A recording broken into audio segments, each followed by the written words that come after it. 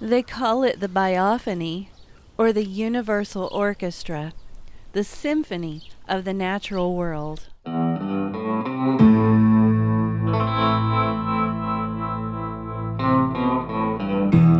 This is Natural and Wild with Christine Grayson, and today I'm exploring the sounds and the music of nature. At the end of this podcast, I'll be reading an old story that I wrote called Pulse of an Old World. So sit back, relax, and let's talk about some music. It's been said that surrounding ourselves in nature will cause us to perceive a wider range of sounds than being limited to spending most of our time in heavier, industrialized cities. Now, I don't know how I feel about that one, because even dependence upon sound technology in cities can produce so many variations of one sound. It sounds like a symphony to me, just a more industrial one. But we could go crazy with that idea, the number of sounds that we can get from one technologically produced sound. What about more natural sounds? Nature's music. The Hutu and Tutsi tribes of East Africa, they know about the low-frequency communication of elephants, and they've incorporated these sounds into their music and into their storytelling forever. Whales singing in the ocean. Most of the world didn't even know about this until it was recorded in the 1940s, but seafaring tribes have heard it through the hulls of their boats for centuries. There's music out there that we can't even comprehend until we've landed in some remote space somewhere that we've never even thought about. The diversity of nature's music is endless, and most of this music, almost all of it, has a rhythm. We're all, humans and animals, capable of creating asymmetric sounds, but just like we do, animals do prefer to create repetitive noises, which produces a longer and more identifiable rhythm. There's a beat to everything out there. This is recognizable when we sit outside in the morning and listen to the birds. They don't just belt out all sorts of noises that don't match each other. They repeat. They create motifs, and they repeat those until they decide to create another call, which, although it's going to be different, it uses the same repetitive motion. Everything moves in repetition, and we're inclined, on the basis of this idea, to be more attracted to consistent, regular beats and rhythms in the music that we make. So if you're a composer of music, you're going to get more listeners with something that keeps a steady rhythm, as opposed to trying to get too progressive and filling it up with too many irregularities. There's an art to progressive music making. Getting too crazy with the beat offsets will generally make a song hard to follow, and you'll lose a lot of people. But of course, if that's what you're going for, there's an audience for that too. But back to the Biophany. I'm actually going to start with that progressive music example because it leads me into talking about the synchronization of crickets. Living in the mountains, especially so close to the Blue Ridge Parkway, I've spent hours listening to this loud, so loud, chirping of crickets and being absolutely captured by it. It's hypnotizing. If you go all the way up to the higher peaks of the parkway, sit on the edge of an overpass up there, there are all these cliff sides, and the mountains, they just roll out like a bumpy, swelling carpet of mountaintops. And this makes this incredible acoustic thing happen, where everything, even the air, has a delay. It echoes and it bounces off everything and raises the amplitude of anything that makes a noise up there. So something as simple as listening to crickets becomes downright dramatic. Now, what do these crickets and people who make super progressive beat music have in common? Well, that's really interesting. I don't know if anyone's ever thought about this or picked up on it. Sometimes I'm a weirdo in the way I think. But okay, so crickets synchronize with each other, right? But as they're synchronizing, there's going to be occasional pushes and attempts to take the lead. And this creates this offbeat, disrupting the synchronization. But there are followers as well as leads. Think of them as the steady rhythm players, and they're happy to follow right along and not worry about it. So you've got betas as well as alphas in every category of animal. They're content. They're going to get laid too. As long as they're out there making music, they're going to get lucky. But this is why, if you'll notice, if you're listening to the crickets on a summer night, you'll notice this slight change every once in a while, when the tempo will kind of move and take another direction. Pay attention the next time you're out listening to crickets. It's really cool. You're hearing a few lead crickets heading the band off in another direction. And they do this because a lot of females tend to pay attention to the lead, and yet they're still looking for that consistency, so it never veers off too far. And this is nature's version of rhythm progression in music. Birds are some of the most similar music makers to humans. They transpose motifs in different keys. They'll use the same kinds of note patterns. They use harmonies, the same pitch variations that we use. The notes in the song of the wood thrush, for example, are pitched to match a lot of the musical scales that we use. This phenomenon is probably why we're so attracted to songbirds. We're very much the same in our song-making preferences. The canyon wren sings in a chromatic scale. The hermit thrush sings in a pentatonic scale. There's this amazing bird in Australia, the palm cockatoo, that plays an instrument instead of singing to attract a female. He'll break a twig from a tree, find a hollow log to make his nest in, hold that twig with his foot, and beat on the log like a drum. Just look up a drumming bird and cockatoo and you'll find it. Anyway, I suggest looking up the palm cockatoo and watching them play the drum. They all have their own rhythm. They're the ancestors of the common parrot. I love these birds, but there aren't many of them left. They're really rare. They're not listed as an endangered species by the IUCN, but they are almost extinct. There's under only 3,000 of them left in Australia. And the ones in New Guinea are dwindling because of deforestation. The fact is they don't have much reproductive success, and they don't make their own nests. They rely on these very old trees with hollows in them. They build their nests in the hollows of these trees, and it takes years and years for a tree to get old enough to do that. But as far as listing endangered species, there's a concern table, and these birds are of the least concern in relation to other species that are on that list to protect.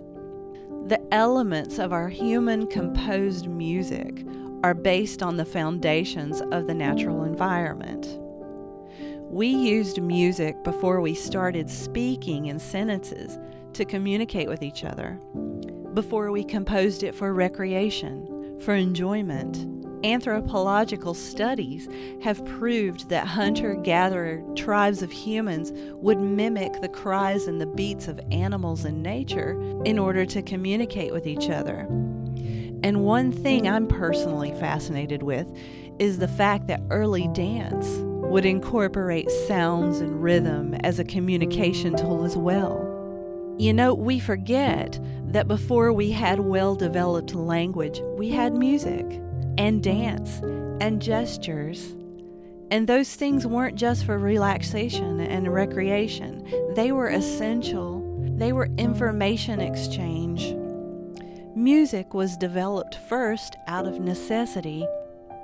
Think of the noises and the cries that babies make. There's a lot of communication of emotion there. There's emotion in every sound that comes from a dog or a cat. the natural music of the seasons. We're inspired by seasons, transitions of those seasons. But have you ever really thought of that subtle music that the seasons themselves are making? Every season has a different beat. Springtime is lively, the rhythm is faster, and the sounds are more diverse than in any other season, because almost every animal out there is courting a potential mate.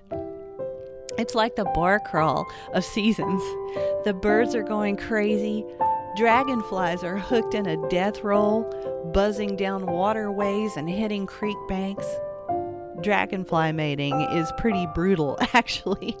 They dive bomb and tackle each other like a sports team.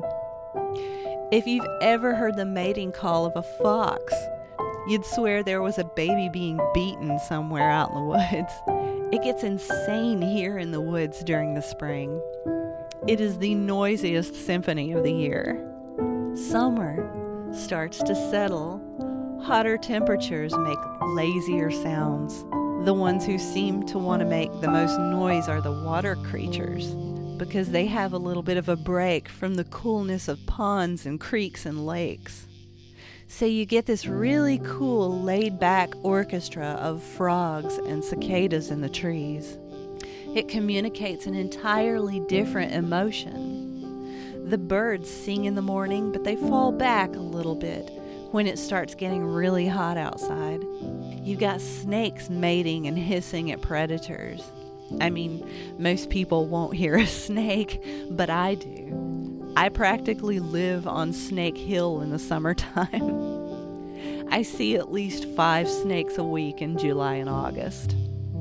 Black snakes like to come hang out in the well room, my covered back porch area that houses an old school hand-dug well. And I don't mind, really. I like the black snakes. They keep the poisonous ones away, and rats and things like that.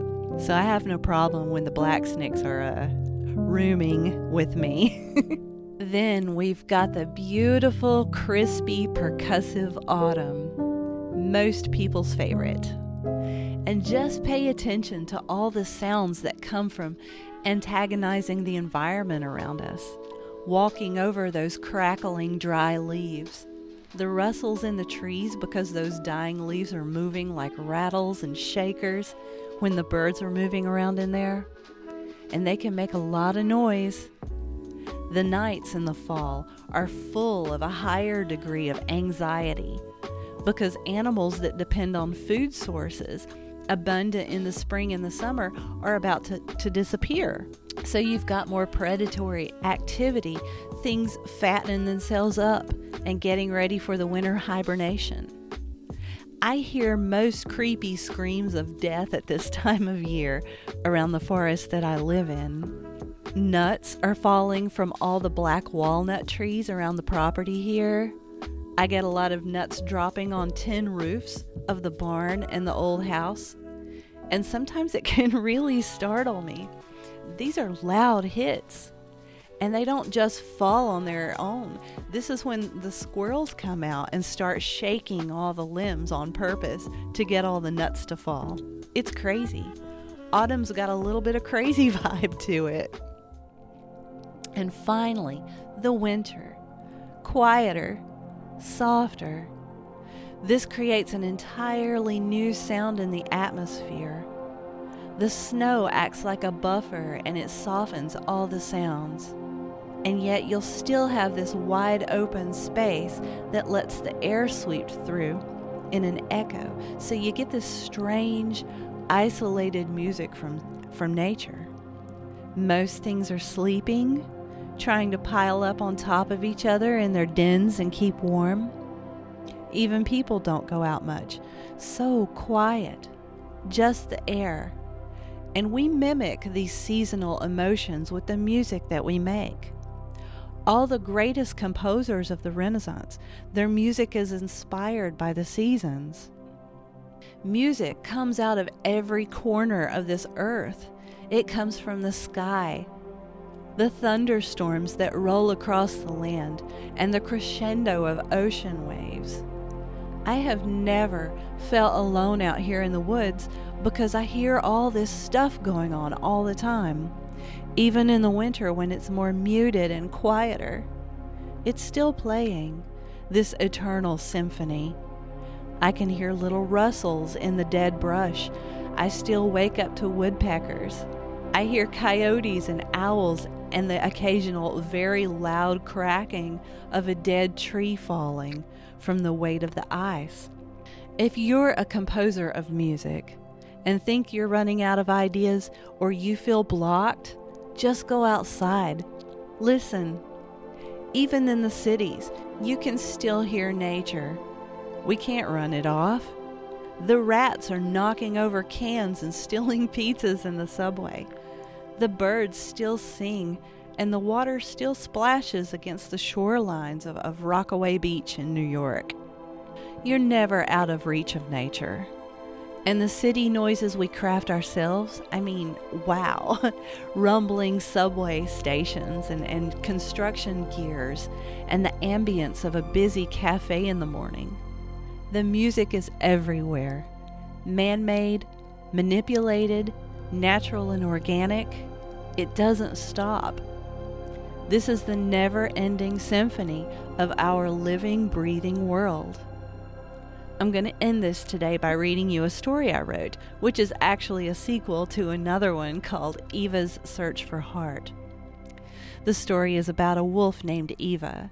In Eva's search for heart, she feels a void inside her, and she's anxious and determined to figure out what she's missing. And it turns out that she wants to make music.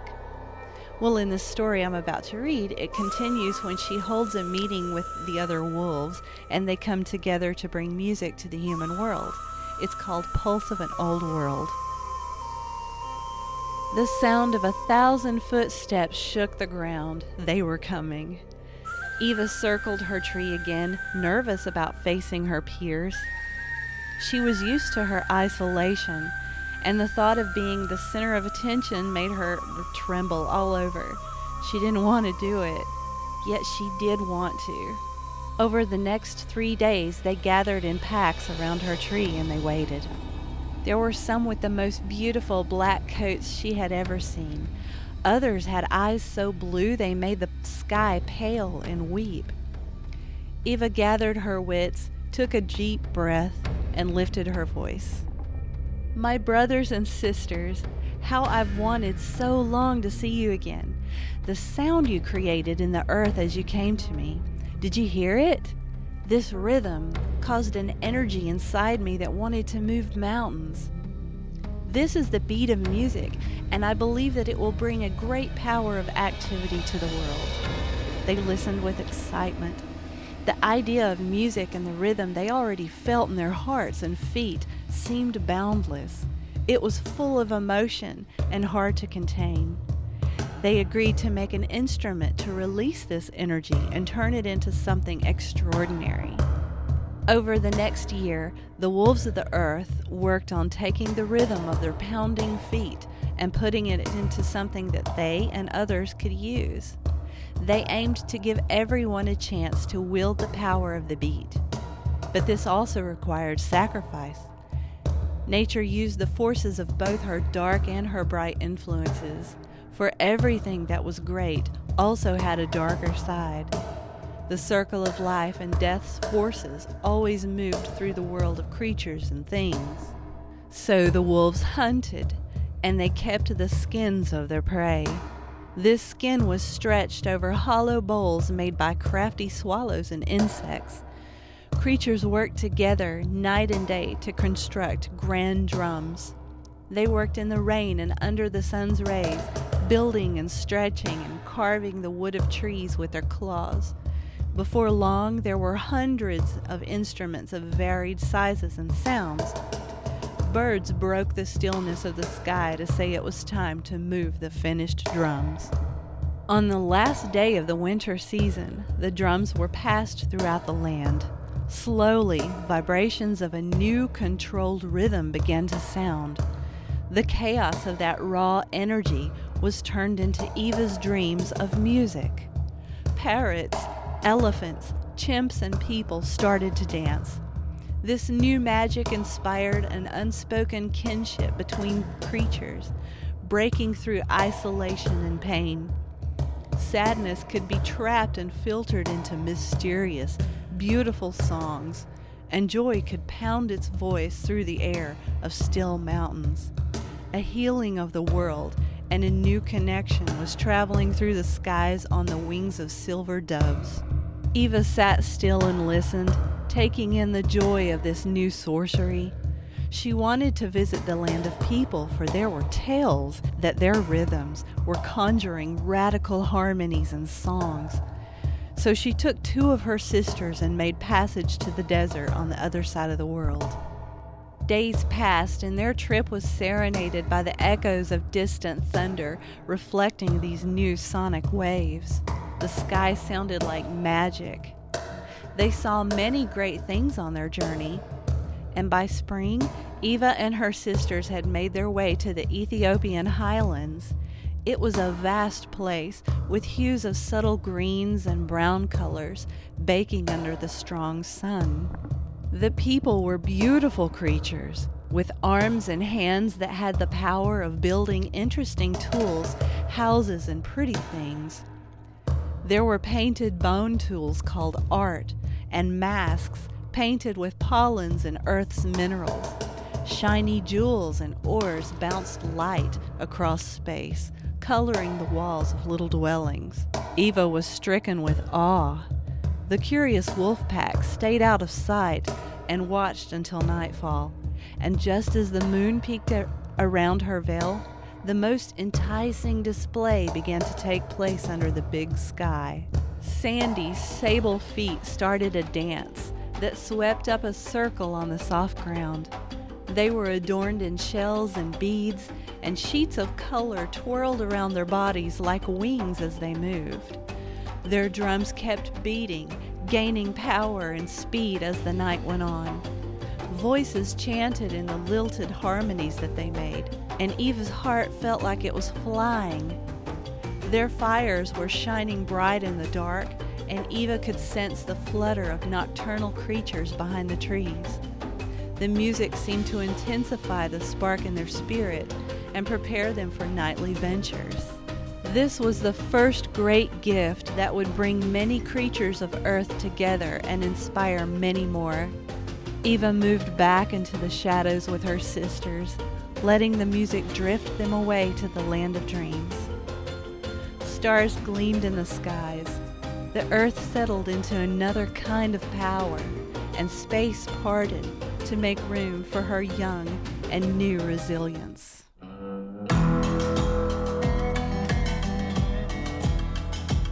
This has been Natural and Wild with Christine Grayson. I'd like to thank the most prominent supporters of this show, as this is a listener-supported podcast. Bruce Preston, Chris Nolan, Arnold Bloom, Yvonne Ragland, Robin Umber, William Bishop, and Sheila McGregor. I'd like to thank those who have supported via the virtual tip jar, link at the bottom of the podcast page of my website, christinegrayson.com. Have a great weekend and come back again next week.